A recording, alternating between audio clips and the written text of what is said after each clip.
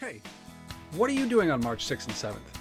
How about making your way to DX3 in Toronto for a 2-day deep dive into digital marketing, digital advertising, and digital retailing?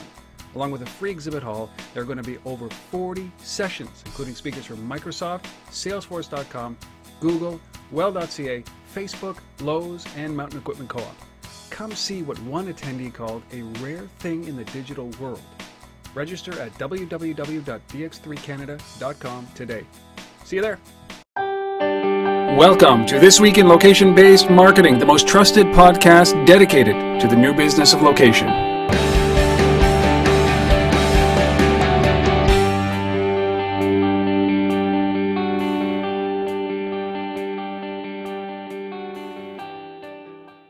Hello, everybody, and welcome to This Week in Location-Based Marketing. Today is the day after Valentine's Day, February 15th, 2013. This is episode number 117. My name, of course, Rob Woodbridge from Untether.tv in balmy Ottawa, Ontario, Canada. With me, as usual, for all 116 previous episodes. No strikes here, no substitutes. The one, the only Asif Khan from the Location-Based Marketing Association. Located. Where Yes. you're in Toronto. This is great. I'm actually in Toronto, yeah. Home, Toronto, man. And for those hockey fans for a second, we just, we got to talk about this for a second because there's a Battle of Ontario that's coming up. By the time this episode is live, it will have happened where the Ottawa Senators trounced the Toronto Maple Leafs in Maple Leaf Garden, despite the fact that we have lost our number one and number two top scorers on the team in Spezza and Carlson. Terrible blows. But sounds like excuses to me. But anyway, I'm just setting the groundwork. That's all. You know what? One of the greatest exports that came out of Toronto is a roots band, a Canadian roots band called Blue Rodeo. I saw them last night at Scotiabank Place for Valentine's Day. It is the best thing in the world because they come here every Valentine's Day and it's like a pass. I know exactly what I need to do on Valentine's Day and just work on getting great seats. So there's the one export that I can appreciate from Toronto, aside from Asif. There you go. Speaking of roots, another great company, right? Canadian roots, yes. There you go. So big episode. Before we jump into this episode, a few quick announcements. I want to welcome you folks who are listening from GPS Business News and Street Fight. Welcome. Thank you for participating. If you guys want to reach out and communicate with us, there are a few ways to do that. You can reach out at rob@untether.tv or asif@thelbma.com. You can reach us on Twitter at Rob Woodbridge or at AsifRKhan. And you can also leave voicemail for us now at untether.tv/talk. That's TALK. Leave a voicemail for us. Leave a comment. Leave a suggestion. We'll play it on the air. But don't be shy, but keep it to 30 seconds or less. Some of them that we got last week were like 3.5 minutes, and I can't use any of that, and I'm not going to edit them. So please just keep it to 30 seconds or less at untether.tv/talk. See, if you've got some big things that are coming up in the next couple of weeks, why don't you talk about what's going on with the LBMA before we get into the stories?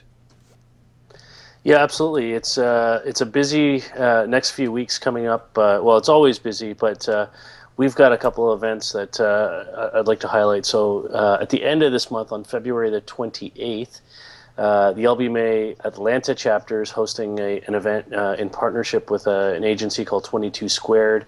So again, it's on the 28th. It should be great.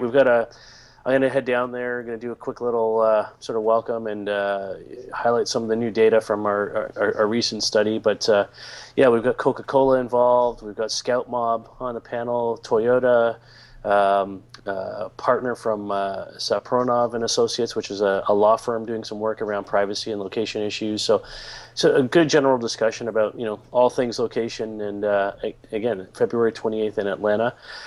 Just prior to that same week, I'll be in Las Vegas for the Digital Signage Expo, which is a huge conference, the biggest gathering in North America of digital signage companies, vendors, suppliers, manufacturers, mobile companies, all trying to work around digital out of home and digital signage and place-based media as well. So that should be really fun. It's going to be a lot of people. I'm doing a session over there on location and mobile and how that's coming together with digital out of home. So looking forward to that as well. So all of those events are on the site. So thelbma.com/events. Yeah, because you don't know anything about digital out of home and location-based marketing and mobile and all that stuff, right, Asif? Nothing. Totally out of water for you. Like this is like fish out of water. Yeah. Well, good luck with that, man. You know, good luck Yeah. with that. Yeah. Thank you. Yeah. Well, support these events. Go to hit if you're in Atlanta or the Atlanta area, hit up the LBMA event in Atlanta and also Digital Signage Expo in Vegas. There's no reason that you shouldn't go to Vegas. Just go to Vegas. And for those of you who are heading off, I mean, it's Mobile World Congress and then it's South by Southwest. It's a pretty busy time, of which I am not attending any of them, but enjoy those who are. All right, before we even get to the news, we've got this great new segment, which I've had incredible feedback around, which is our little app fascination, the things that we love, the apps that we find that we love, that we're using every day. And we've had a couple of weeks of this, and it's sticking. I don't know about you, it is sticking because we use these apps, and why not share that? Why not share some of these these innovative location-based marketing apps that we love so much? So today, Asif, you happen to find one here. We've talked about these guys before, but your fascination is? It's called TalkBits, TalkBits. These guys are out of Zurich. And we have talked about these guys before. They raised a little bit of capital a while back, about $2 million. And they're back in the news this week and sort of kind of jumped back on my radar. And, they're doing some really interesting things. And TalkBits is sort of described as the fusion between social discovery apps like Banjo or Highlight and old-fashioned walkie-talkies. So it's really interesting. It's all about voice messages instead of text-based discovery. It's all about letting people hear short messages from those around them, either in a private way or a very public way. So you can create your own community, your own private channel. Or like in the old days of walkie-talkie, you can listen in on other channels, which was part of the fascination of, for a lot of kids growing up, that had a walkie-talkie, is kind of just listening in, hearing what the truckers are saying and all the call signs back and forth. And so it's a little bit interesting for me to see that, in a smartphone age, that a walkie-talkie kind of functionality can be relevant. So I like this. I like the fun of it. I think it's interesting. They're European based, as I said, but they just announced last week, or this week actually, that they've launched in the U.S. and the U.K. as well. So we'll see how that goes, how that growth emerges, and yeah, could be fun. This is why these are the things that we love, right? We've talked about Broadcaster a lot, and it's for that reason that audio archiving and the ability to create some kind of experience around a place. And I love how this takes it a little bit further. And a couple of years ago there was all the rage, which was the group text messaging, and I think that this actually could emerge as the radio of mobile. And I love the fact that you're right. It's like, CBs aren't dead, truckers aren't dead. We're going to be talking about breaker and stuff like that all the way throughout as a result of mobile. And TalkBits is right now. It's so cool. Like, well, it's interesting for me. Like when you think about all those those little call signs and the breakers and all that. I mean, and you think about how teenagers use SMS today and all those little short codes and the LOLs and the whatever. I'm certainly not up on all the different short codes that people use on there, but think about that in the context of voice in a platform like this. To me, that becomes really interesting, right? Yes. Kind of figure those things out, and for that next generation to kind of come along, where we know voice is going to be huge. We know Siri and platforms like that are going to be huge, and they're going to be a big part of the way we interact with this technology around us. We know, rumors are Apple's working on a watch now. We know voice will be, if it goes there, voice will be a big part of something like that as well. So for me, this is why I like this platform. This is why I pulled it out this week and said, this is an app people should check out, and as a prelude of what's to come. I couldn't agree with you more on this. Is that even how many people use the phone these days, right? It's so funny because at one point the phone is heralded as the single greatest communication tool on the planet. It actually brought the planet closer together. My mother lived in Bangladesh in the 80s, and we would have a call a week for like 13 minutes because it was the only time we could get connectivity to Bangladesh just over POTS, just over telephone lines. And then you flash forward 15 years, and I'm talking to my mother while I'm in a Walmart in in Florida, and she's flying over northern Pakistan on a helicopter. Cell phone technology has brought that together. And now we're looking at phones as an intrusion. When my phone rings, it is an interruption. I don't answer it. I never answer the phone. If you want to reach me, send me a text message, send me an email. I will respond at my leisure. Do not interrupt me. And I think that this is going to follow that trend. You could see this, is that you walk into the office. That's why you never take my calls. What's right, that? Rob? I said that's why you don't take my calls. I hate the phone, right? Yeah, exactly. But I think that you see this kind of technology emerging where you can leave messages the same way that you leave voicemail, the same way that you leave text messages. And so, yeah, TalkBits. Check it out. They're available in the App Store for obviously iOS and for Android. They're available in the Google Play Store. And so go download that or head out to talkbits.com, take a look at the video. And yeah, I love it. Great fascination, Asif. Good app.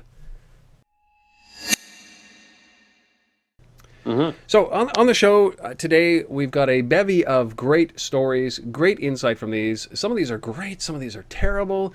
Certainly, our special guest, we talked about this app. It was a fascination of mine. It still is. A number of weeks ago, I still haven't broken my record of like 5,300 steps. It's the Moves app, and I've got the founder of and the CEO and the chief designer basically of this Moves app. His name is Sampo Karjalainen. I butchered it when I interviewed him. I butchered it now. I'll butcher it every time. Yeah. See?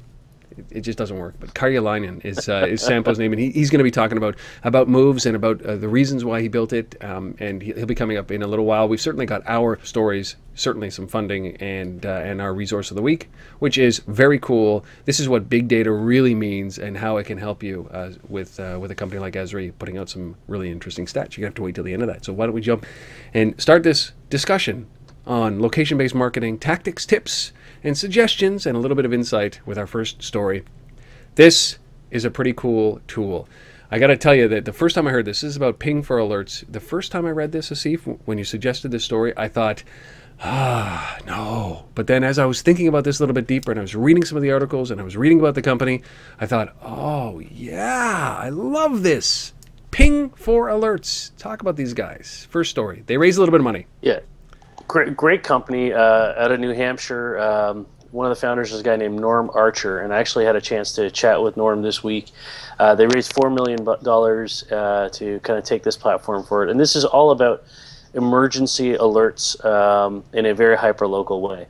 And the interesting thing about this for me is there's a lot going on right now in the U.S. in particular around emergency alerts, and so there's a national system that was approved or written into law last year, by the government, U.S. government, and sort of mandating the carriers to provide a system for emergency alerts, sort of like we have emergency broadcast on television, the same kind of thing. In fact, the same audio tone that you used to get on the television, when they test the emergency broadcast system, that same tone is what gets pushed to a cellular device with this new CMAS system, as it's called.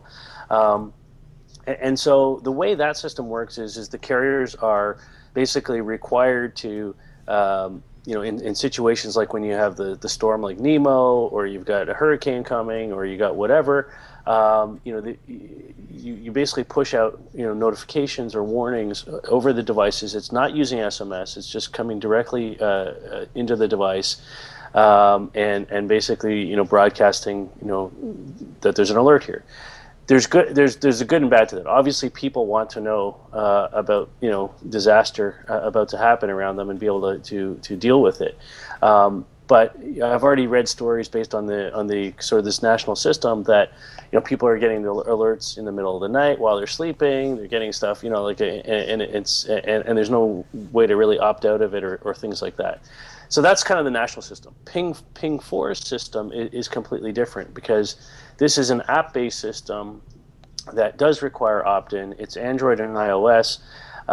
It's text and audio, as well as multimedia data. And so there's a lot of possibilities in how you can use this.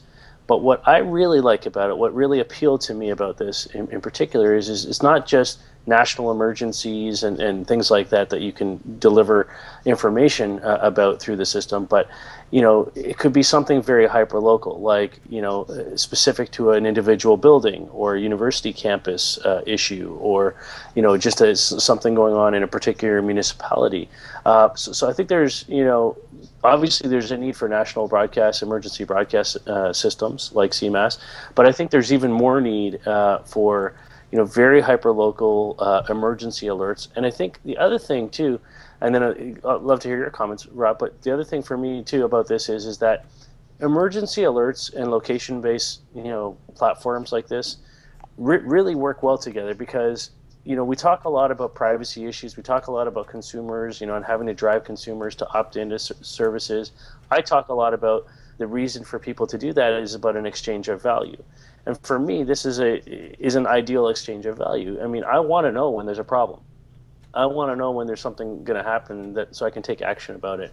So there's a definite exchange of value. I see a lot of people jumping onto a platform like this. I see a lot of governments and institutional organizations, leveraging a platform like this. So, well done, for Ping4 on raising $4 million. Hope you can build it out from there. Yeah. My initial reaction, as I told you before we actually started recording, was, I don't want multiple systems, right? So there's an emergency broadcast system. I understand that when something happens, when, in television, when my screen goes blank and that sound plays, I know we're all conditioned. We all know what that sound is. We're all conditioned for that. And what I hate to see is competing messaging going out on different platforms for different devices. And that's why I like the ubiquitous nature of SMS and feature phone, is that it works across the board. And I don't want there to be any confusion here between what you get from the CMAS and Ping for alerts and your local newspaper, right? They're all going to be pushing out the same kind of challenge, or if there's a storm, they're all going to be pushing out the same thing. And in a major city like New York during Sandy, right? You think about all the media pushing it out at one time. You want to make sure that these messaging is so clear. So that was my initial reaction. I said, no, we can't be competing here. There's only 1 billion smartphones on the planet. They're concentrated. A lot of them are concentrated in North America, but we cannot have one system that's an elite system for just smartphones and then not have anything for feature phones. So I think Ping for Alerts needs to bring something into the feature phone space. Maybe it's not as rich or robust, or bring that focus. I love the university focus, the building focus, the campus focus. That, to me, their target demographic are the folks carrying these devices, which are the kids going and young adults going into university and colleges, working in the professional buildings. And I think, you think about everything that can happen or may happen, that is happening in the U.S. right now, with the debates over gun control and things that happen in schools. This could be one of those tools that really, really, really is effective for localized challenges like this. And so I like this. I just think from a national scale, we have to standardize on one messaging system for alerts like storms and comets flying in through the sky and those kind of things, right? So that there's one voice of that. But I really like what they've done here. I like the approach for campuses and universities and office buildings and small communities. Yeah, there you go. And they raise money, and I this is great. This kind of stuff just shows you, and I even like the idea of moving into a commercial place, right? So for merchants and such. So it's pretty cool. Yeah, I think there's huge potential there, and and that whole sort of, I can't get off the value around this, specifically for schools and campuses, and building alert systems and things like that. I think there's this massive market that Ping4 is positioned to tap into with something like this. And the other thing too is because it's an app, and I'm with you. I like the ubiquity of SMS and the fact that it reaches all phones, but remember, there's a lot of people on tablets, on Wi-Fi only. There's a lot of, situations like that where, a system like this, where it's an app, can reach that device when, the national SMS system cannot either. So, I think there's both sides to that discussion. It is, and whatever it is, we are on the cusp. we are at the beginning of services like Ping Foreign. So they're in the right place at the right time, and I think that they've chosen the right alley to go down. So if you're interested in these guys, they just raised $4 million. I think it'll be the first of many rounds, and certainly the first time, not the first time you'll hear of these guys going forward. Ping4, that's the number 4.com. Raising $4 million. Yeah, it's a good start to the show. I like that. I like the innovation here. Certainly these guys are doing it. So, now, listen, we've talked about our second story. We've talked about this company, or this, what is it? These are a group of carriers that have banded together called Weave, right? This is an organization called Weave. And Yep. Are they an association, or are they just kind of like a band of brothers joined? No, I wouldn't call them an association, but they're certainly it's a consortium, right? I mean, that's a good word. This is no different than the ISIS project in the U.S.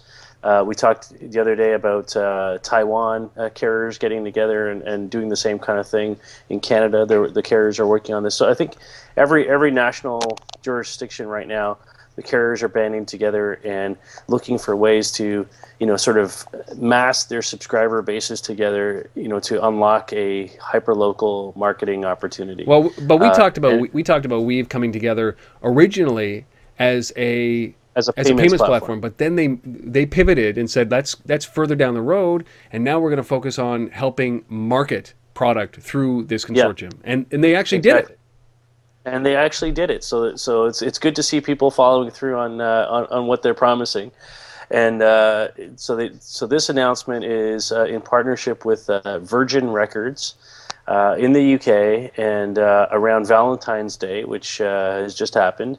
And what they did was they said, look, mail shoppers are notorious for last-minute purchases at all holidays and all occasions, but Valentine's Day being one of those. And so they said, well, let's use this Weave platform. Let's do some location-based messaging, and let's push out a message to males, and offering them an opportunity to pick up a certain album, a certain Virgin Records album. And all of this is hyper local, geofenced, based on the Weave platform. And very much targeted. So it's interesting. They also supported this with Facebook and Twitter campaigns around this, and apparently they're doing it again in May with Mother's Day. So why are they picking on men? Well, everybody is. So I brought this story forward, this Virgin Records Weave story, but Heineken did a campaign in New York as well, which we weren't going to talk about, but I'll throw it in here because it's the same thing. So basically, Heineken said, look, men are terrible about buying stuff and remembering to do this. So what they did was they worked with an agency in New York. I think it's Wyden and Kennedy. I'm not sure, but I think so. And I don't have the story in front of me. I'm going on memory here. And what they did was they had the agency went and bought up a bunch of seats at big restaurants across New York City, and held them as reservations because men never remember to make a reservation for dinner, apparently. And Heineken did this, and then you could tweet a special hashtag to Heineken for a chance to get one of these tables in a New York restaurant for your Valentine's Day dinner. So there's a lot of this kind of stuff going on, around Valentine's Day, and trying to get after that, I guess reluctant or forgetful male shopper. Well, that would have been me, right? Had it not been for Blue Rodeo, we would have been having this conversation yesterday afternoon. It would have been the same thing. It would have been, so what do you want to do tonight? I don't know. What have you got planned? I don't know. What do you want to do? That is exactly the conversation. So I'm more apt to go with a Heineken move, which is reserving some tables and allowing you to basically reserve through Twitter, than I am to go and buy the latest album.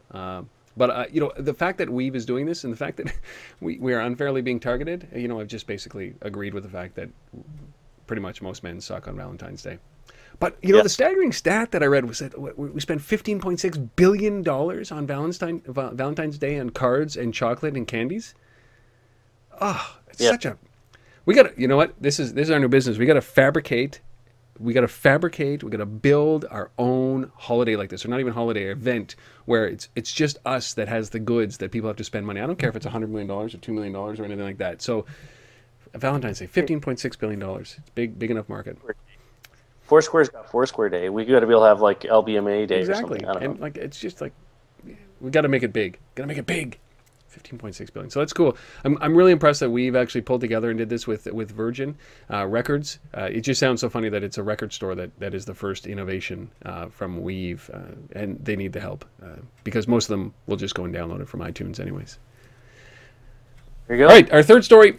Speaking about these big companies certainly trying to figure out how to do location-based marketing. Why do they always default to ads? And I guess that's the lowest common denominator. But we're talking about Olive Garden and Applebee's, two huge chains in the United States and some in Canada.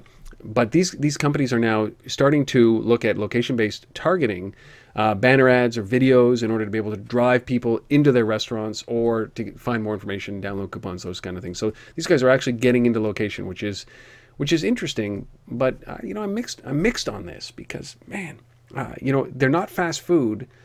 So most of the people make a decision to go out to dinner. They're not trying to figure it out, and if they're trying to figure out what they're going to have fast food, which is typically the way that we see things. But talk about Olive Garden, Applebee's, two different ways of doing it, both location-based marketing. Yeah, the reason I pulled this out is obviously first of all, it's nice to see the big fast casual restaurant chains stepping up and leveraging location to do better targeting. There's a study that came out this week from Verve Mobile that eConsultancy also referenced, saying 27% of all brands in the U.S. this year are going to invest in location-based targeting or marketing. So that's huge to see that kind of number. And for me, that's illustrated when you see brands like Applebee's, like mom and pop, not mom and pop, but mother and pie. Might be a better term, brands, restaurants that people, regular people go to, stepping up and kind of leveraging this stuff. Two completely different approaches to it. I'm going to say I really like the Applebee's one here because what they've done is they're using the Hulu video platform. And so a lot of people use Hulu or Hulu Plus on the iPhone, consuming lots of video content. And what they've done is they're inserting 15-second commercials in the middle of that, whatever the video stream is that you're watching. And those commercials are obviously Applebee's commercials. But in the top left corner of the page is an ad for Applebee's that when you click on it, it's location-based. It finds from where you are right now, shows you directions on how to get to the closest Applebee's. You can view the local menu. You can even place an order. All directly through this system. So it's all enabled, all through this kind of video ad insert on top of the Hulu platform. So I really like that. I think that's really smart and makes sense, for brands to be doing this. Olive Garden, similar kind of thing, not using Hulu this time and not video, but they're working in New York. They're working with NBC4 New York's app. So if you're a follower of NBC4, the local news channel, and you have their app, they're running mobile banner ads along the bottom of that app, and then when you click on it, it takes you to information about some new menu items, 5 different entrees that they're trying to promote with low calories and this kind of stuff. And then there's a call to action there. There's a map. You can view a menu. You can do a bunch of things similar to the Applebee's experience, except this time not video coming from a straight banner ad, but all location targeting. Yeah. And I certainly like the Hulu piece a little bit more because I think that you're setting up the expectation that that's going to be a destination for you to go to Applebee's. It's not like haphazard, like I'm walking around checking out the NBC app and then I'm going to decide that there's an Applebee's around the corner or an Olive Garden around the corner and go to that. And I think that's it's interesting, but I like the Applebee's much better because I want to influence somebody. We talked about this last week. My gripe last week was I want to influence somebody from the couch to my door. That's the big goal, is get them out of the house, off of the couch, or wherever they are. They could be in a hotel. From there into your place of business. Don't leave it to chance by them walking around deciding to launch an app and then go into and then find Olive Garden and then end up clicking through and getting enticed by a healthy menu and then clicking on another button to get the directions. It's just too much, right? You got to remove that barrier, the complexity, and so I think that it's a good start. But I definitely like the Applebee's approach much better. There you go. All right. Those first three stories. We got much more, but we're going to break this up a little bit because we have got Sampo, who is the CEO and the founder and the chief designer for this great app that I just love still to this day. I check it 10 times a day. So I sat down. I finally got a moment with him, and we talked about the app. We talked about Moves. We talked about the reason why he built it, a little bit of the history, and I'm just going to give you a small sampling of that conversation. The whole thing will be available on Untether.tv in the coming weeks. Please go and check it out when you have a moment to do that. Subscribe to the newsletter, and you'll get it in your inbox. You don't even have to think about it, or subscribe to the iTunes feed. You just won't have to think about it. But here is Sampo Karjalainen. It's Karjalainen, who is the CEO and the chief designer of Moves, and he is going to just talk about this great app. And it took him a year, Asiv, to build this thing. Oh, fascinating. Anyways, I'll let Sampo explain it. Here he is. Welcome, Sampo. Thank you for doing this. I really appreciate you spending some time here with us. Yeah, thanks a lot. Okay, so I have been proclaiming, I have been talking about Moves since it was launched. Since I saw this app, I nearly died when I saw it. I tried it out, almost immediately fell in love with it. Now I use it every single day. I check it 10 times a day. For those people who have not heard about what Moves is, can you describe what Moves is? Yeah, sure. So Moves is an activity tracker for the rest of us. It makes your physical activity visible and helps people kind of understand their life. It's also like an automatic diary of your life. So it shows the places you've been to and the activities you have done. And we think that by making the everyday activity visible, we make people more mindful about their everyday life. And we think it kind of helps people build kind of intrinsic motivation to move more and have nice experiences outdoors and things like that. Well, so it's really designed for people who don't consider themselves as kind of active sports people. It's for people who benefit most from kind of everyday walking and cycling and kind of that type of activities.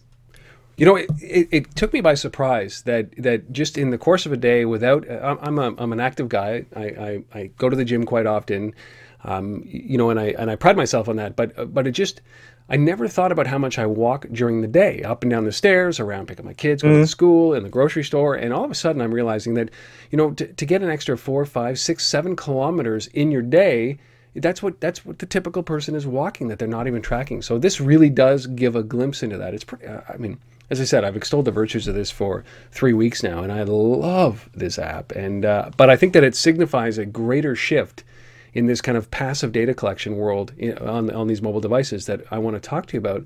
But before we even dive into Moves, who are you, Sampo? Like you're in Helsinki, and so my background is in virtual hotels. I founded this company called Sulake, which made a Habbo hotel, a virtual world for teenagers. We started in year 2000, so it's quite a dinosaur in the internet age. So I was the chief creative officer, the co-founder of the company, and built this Habbo world for 10 years.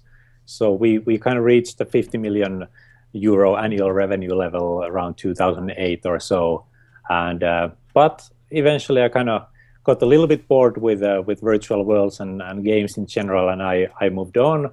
And for the past 1 year, I've been fully focused on building Moves. So kind of a serial entrepreneur with Habbo behind me.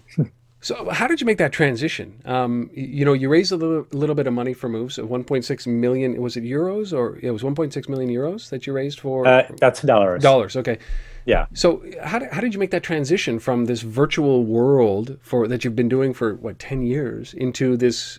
Why make that transition into this kind of app or this kind of business? Yeah, well, I've been. Let's say that I've never been really a games person. Like when we created Habbo, we thought it's more like an open playground. We were much more interested in the kind of open-ended play aspects of Habbo. How people and teenagers came up with their own activities, events, games inside the environment. So it's a little bit like Second Life, but it's in your browser and it has this kind of pixel retro aesthetics. So it's much more approachable because you can just go to the website and start to use it immediately. And well, I've been always kind of interested in kind of this kind of quantified self or just documenting my life. So I did a number of experiments, some years ago, trying to record all kinds of digital stuff that I leave behind, collect it to my hard disk, and try to analyze in different ways. And this is kind of a continuum of that train of thought. And together with the other Habbo co-founder, Aapo Kyrölä, we first founded Habbo, and now we founded this Move. So we kind of continue together. The concept of continuous or always on in the background, that really appeals to me because, as I see this, is that there's now a battle going on for, and maybe you can talk about this, there's a battle going on for the front screen. There's studies that have been done in Germany around, the way that people, there are 7 different ways that people organize their apps, right, on the front screen and in folders, by categories, by actions, by activities. It's very in depth, and it's all of a sudden becoming a profession to study how people put apps on their devices, and so it's so competitive. Now, what I love about this is that there are a few apps. I've seen it in Moves. I've seen it in this app called Flock, where it just runs. You launch it, you install it, you launch it, and it just runs. And you're not worried about front screen because it always is there. How? Walk through the methodology that you guys went through. Is it you just want to be collecting data all the time, and this is the easiest way to do it? Yeah, it's an kind of all-day activity tracking app, so it needs to run continuously in the background. And luckily, the iOS currently supports that type of a use case. At least, it's an okay support, but it could be improved a lot. So I think Apple and of course Google, they could support the use case even better. But it's good enough to get started, and that's kind of the whole point of Moves, that it works continuously in the background. And I think it's ushering in this new generation of apps, and I think that it's incredible. And so you talked about it very quickly about this, the technical challenges that you guys have gone through over the last year as you've been huddled around testing this application before launch. I mean, when did you start in the actual development of what is now Moves? Well, the first prototypes of the continuous tracking was done over a year ago. I think in December or January 2012. Yeah. So after that, we kind of set up the full team and started to develop the actual version and really build like a production quality product. But we had to do quite a lot of R&D to figure out the ways that we can conserve battery and try out all kinds of algorithms to recognize the activities. And also the places recognition was like another challenge that we were not quite sure if we're able to do it, but eventually we found out a way to do that as well, in addition to the activity recognition. It's been a lot of work. It wasn't like fully clear if we're able to do all of this, but well, luckily we learned some things kind of as we worked on it, and it's been great to be able to kind of show that it's doable with the current technology. So obviously one of the biggest challenges that you had to overcome was with pervasive connectivity comes pervasive battery drain, right? So, I mean, you obviously worked around that, and through all your frequently asked questions and everything that I've read about you guys is that, well, this is an always-on piece of software. It isn't always connected to GPS. It isn't always going out and draining your battery. So, I mean, obviously that was the biggest hurdle, would you say, that you guys had to get through this past year? Yeah, we kind of experimented with the ways to make the sensor data and location data collection kind of adaptive, so that it kind of tries to understand what the user is doing, and, for example, kind of stay on the cell tower level location most of the time, and then when something interesting starts to happen, it goes to uses GPS occasionally. And it's also like a balancing act when you're moving and we're showing the routes on map, like how accurate we want to make those routes. It's a balancing act between the battery and the accuracy. And for the kind of activity recognition, so that we really recognize whether it was walking, cycling, running, or some way of transportation, there we also kind of need to have quite a bit of data to make those educated guesses what was the actual activity, and I think it works pretty well. It's a good start, and we can improve quite a lot as we go along. So for those who would like some more information about Moves, about why they built it, some of the intricacies on how they built it, this interview is fascinating because there's really no business model at this point. But they had a plan. They set out and had a plan, and the technology challenges, Asif, that they had were really around battery consumption and the way that they had to conserve data and not rely on the GPS. And they're using cell tower triangulation. They're doing everything that they can so that they don't have to go out and keep an always on pervasive connection to GPS so that they can track all this stuff. But you know what? More than terabytes per day is being collected by these guys, and they're crunching it up in the cloud, and they're sending it back to your device in almost real time. It is incredible. And the fact that they've had 750,000 downloads in the first 10 days of the life of that app, and their infrastructure have had a total of 23 minutes of outage time during that period of time. He says that they're basically in there shucking servers. They're basically bringing servers in and plugging them in, and then just to keep the infrastructure up. And it's fascinating. Anyways, the entire interview is just like that. Sampo is a really intriguing guy, and I love this app, and I love the business that they're getting into, the inference space, and big things coming for them. Are you still using that thing? I am.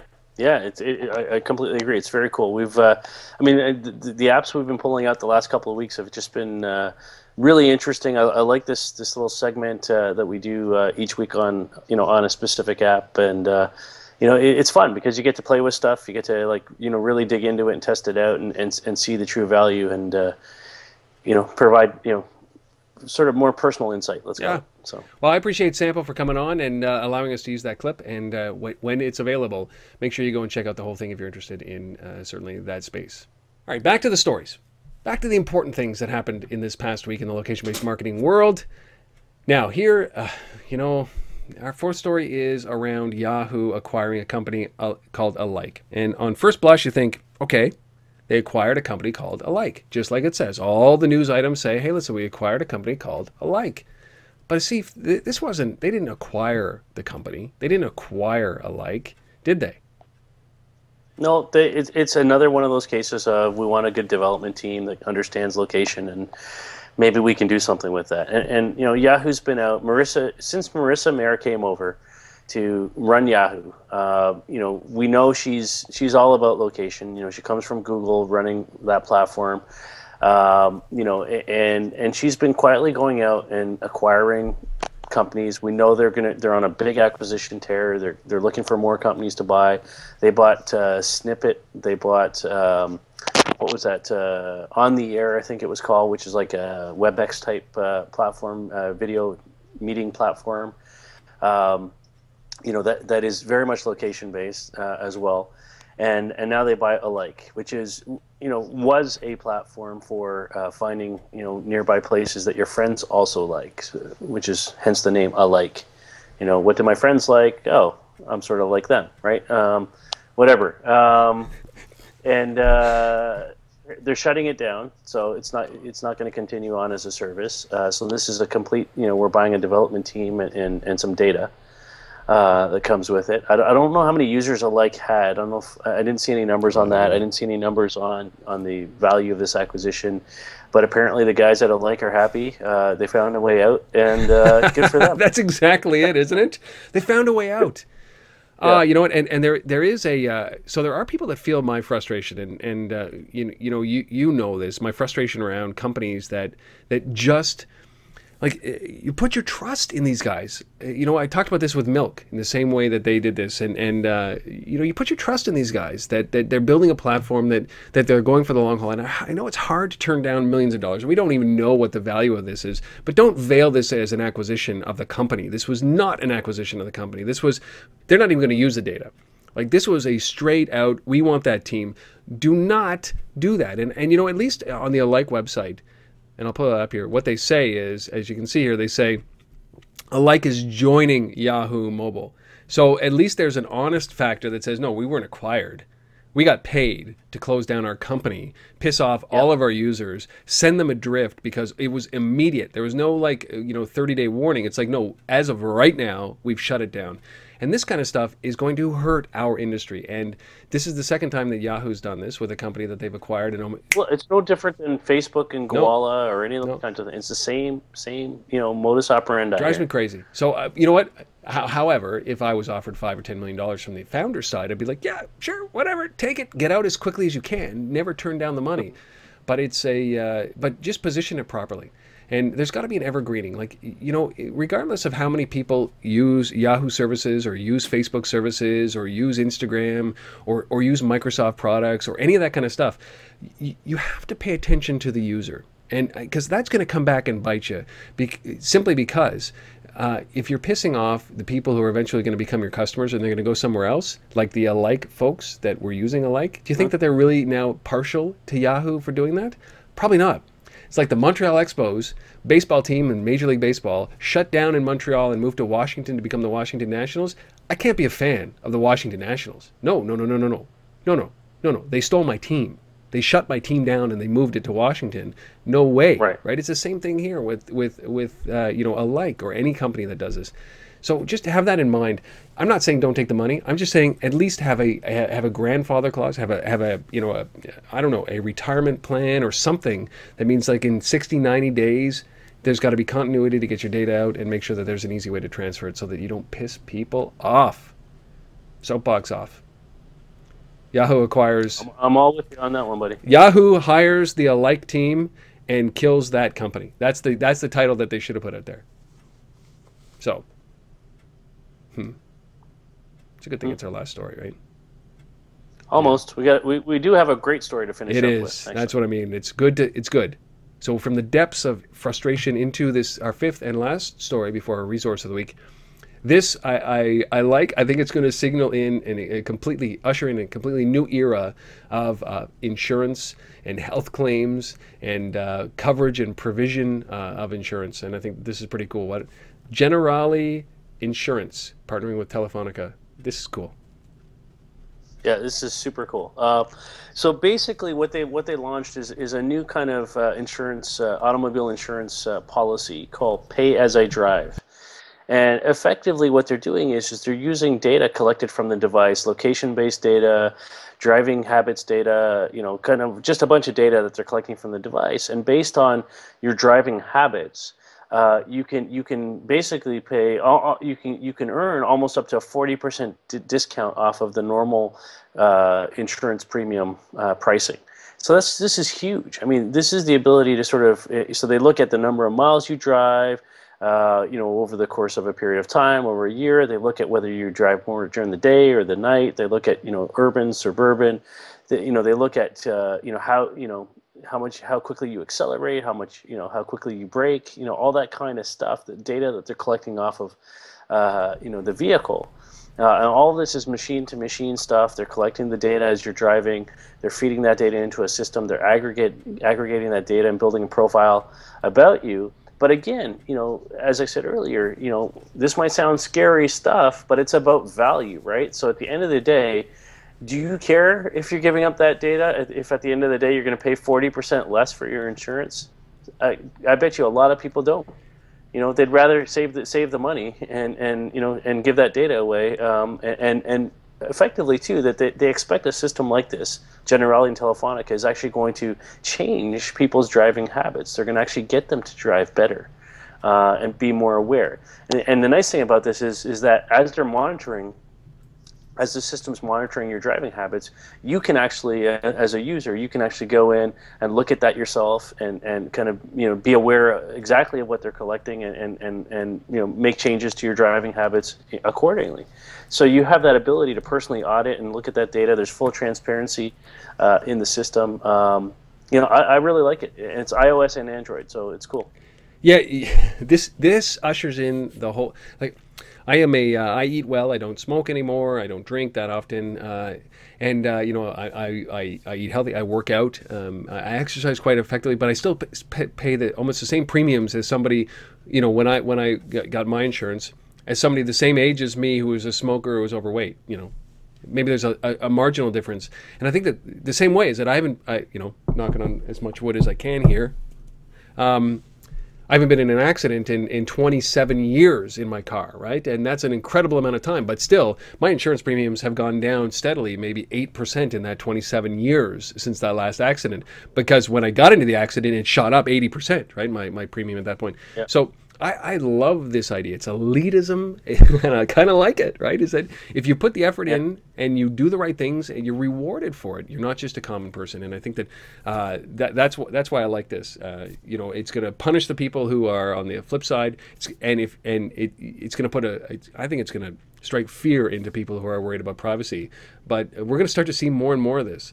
And when you start to see apps like Moves, diet apps that are coming out, the location aware applications on your smartphone, the things like Foursquare, all that data paints a picture of how you live your life. Your grocery bill and the restaurants that you eat at and the places that you frequent on Friday nights or Saturday nights. That's all at some point can have an impact on insurance. It is. It's totally. It should. Yeah. I think this is, it's all about, just optimal pricing models, right? It's no different in some respects than how, airline tickets are priced today based on, supply and demand, or, a hotel or anything else, right? I think, it's time we get some of that kind of thinking into these other industries. And so I love what Generali's doing in Telefonica here. So by the way, I don't know if we said at the outset, this is in Spain, where these guys are based. Amazing stuff. Very cool. Very cool. Well, some controversy there, right? I'd love to know what you think about that, or any of the 5 stories. And certainly, if you enjoyed the Moves app and TalkBits, as well as our fascination this week, reach out. You can reach out. I said at the very beginning, you can do it through email, do it through Twitter, do it through untether.tv/talk. If your story wasn't there, if you wanted to be a part of this, please give us your comments. Let us know. We'll include them throughout the episode next week, or the week after, or the week after that. But remember, keep it to 30 seconds if you're going to use that untether.tv/talk. Go one last thing for you. If the show wasn't good enough already, we're going to throw one more thing in here, and this is one of the powers of big data and companies like Esri, who actually have been collecting this stuff for freaking years, and the ability to collect it almost immediately, understand it, synthesize it, distribute it. This is a really, really, really cool resource, Asif. Yeah, it's awesome. And again, it's another Valentine's Day one. But, it doesn't have to be Valentine's Day. This is just about the power of big data, really, is what this story is about. And Esri is, as you said, one of the, the stalwarts in this space that's been doing this for a long time and has just amazing data. And so what they've done is a survey conducted by Big Insight with the NRF, actually, looking at spending around Valentine's Day. So people, apparently spend $18.6 billion on Valentine's candy, cards, gifts, whatever else, jewelry, etc. So they basically put this chart or graph together using Esri data, and showing where people are most likely to go to order flowers, looking at how people are consuming flowers, and different kinds of things by geography. So looking where the propensity for these things are in different parts of the U.S. So just really, really great data. We'll throw the graph up on the infographic up on the LBMA research site as well for people to check it out. So, big fan of this. Now I'm a big fan of this from a mobile standpoint. And let me spend a minute here for that reason. Is that what these maps are showing us here? I'm just going to pull up the average amount spent for jewelry by zip code. So it shows you the density, $0 to $100, all the way up to $400 to $663, and there's certain spots that actually do that. But what this shows you is where you should be targeting your ads, location-based ads in apps, for example. Is that where are people spending the amount of money? Where is it ripe for disruption? It's not you don't want to, like Lincoln, Nebraska, not so good. You don't want to spend a lot of money on targeting there, but the high concentration of people that are spending money on those in those areas is where you want to target this. And I love that kind of targeting. It's not about flowers, but it could be. If you run an online flower business and you're based in California, you're based in Canada, it doesn't matter. Target where they're spending all the money.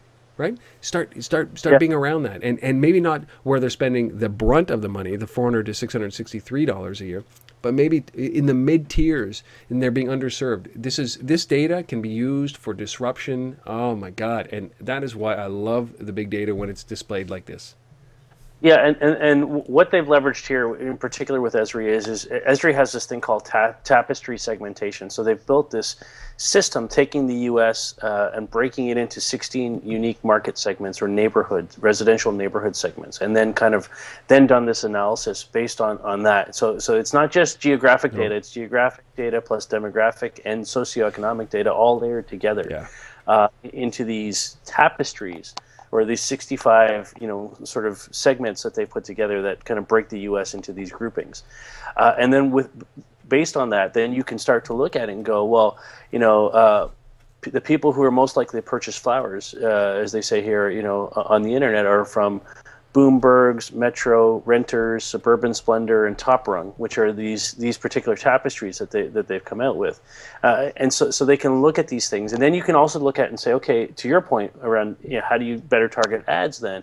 So look at it and go, okay, well, within that Suburban Splendor category, what apps are those people using, right? What is the density of app usage within that community? Is it Hulu? To the Applebee's thing that we were talking about before, or is it Pandora, or is it the Weather Channel, or is it what? And then you can look at it and go, okay, well, that's cool, because now I can say, as a brand, I can say, well, if I'm Applebee's, great. Well, maybe Hulu for that particular market that I want isn't the right one. Maybe I need Pandora instead, because it reaches that demographic. It's that ability to layer data and correlate data sets, which is what I really like about this. Yeah. And I think that what it signifies is it just shows you the density of the data that a company like Esri has, and the way that they present that data is the most important thing. Everybody's collecting data. It's how you actually present and use and display that data that is key. And this is just a treasure trove. And this is free. They put this up for free, right? You don't have to pay. And it kicks Foursquare's ass when it comes to this kind of information. And these guys have been doing it for a long time. Why recreate the wheel? You've got the information right here, at least for the most part. So please, just that's at smartblogs.com. You'll be able to actually get it on Tether.tv, wherever you find this. Look in the show notes. But if you do a search for who buys all the flowers and jewelry on Valentine's Day, exactly that, you will find this article with the great maps that I've just been displaying. Awesome. Great resource. That stuff gets me excited. Yeah. Yeah. That is it. Now, if only we can get Esri to work with Springsteen and start to layer some data, real data together. But again, it would be like... I think you'd have to retire at that point. It would be the demographic of, where are the old white guys? Because that's what Springsteen, I joke, but he actually brings some very, very young kids too. The reason I had kids, really, quite frankly, is so that I can actually get some attention from Springsteen at a concert. He's just got to live long enough so that I can bring my 6-year-olds. So they're too young to go to a show. So he's got to tour for another 5 years before I feel comfortable bringing him in. And at that point, he'll be 68, and I'm, I don't think that he'll be out on the road. So I know those data. Well, Stones are still out on the road. Exactly. But, Well, that is it. Episode number 117, nailed, finished, done for this day. Valentine's Day +1, February 15th. We'll be back next week. Asif, is there anything coming up in the next week that that's important that everybody should know? You're going to be around?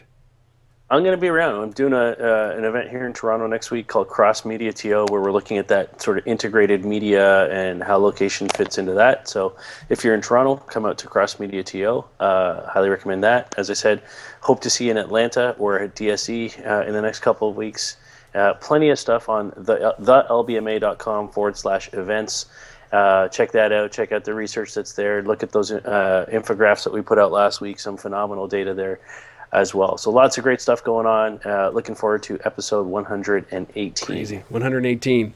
Last plug, go to DX3. DX3Canada.com in Toronto, March 6th and 7th of this calendar year. If you were listening to this later than that, too bad you missed it. But put it in your calendar for next year. It's a great event. We will be there. All right, Asif, we'll see you next week for episode number 118. Thank you all for listening. Thank you all for participating. Really, really, really appreciate it. And remember to vote this 5 stars in iTunes. We'd really appreciate that. See you next week, man.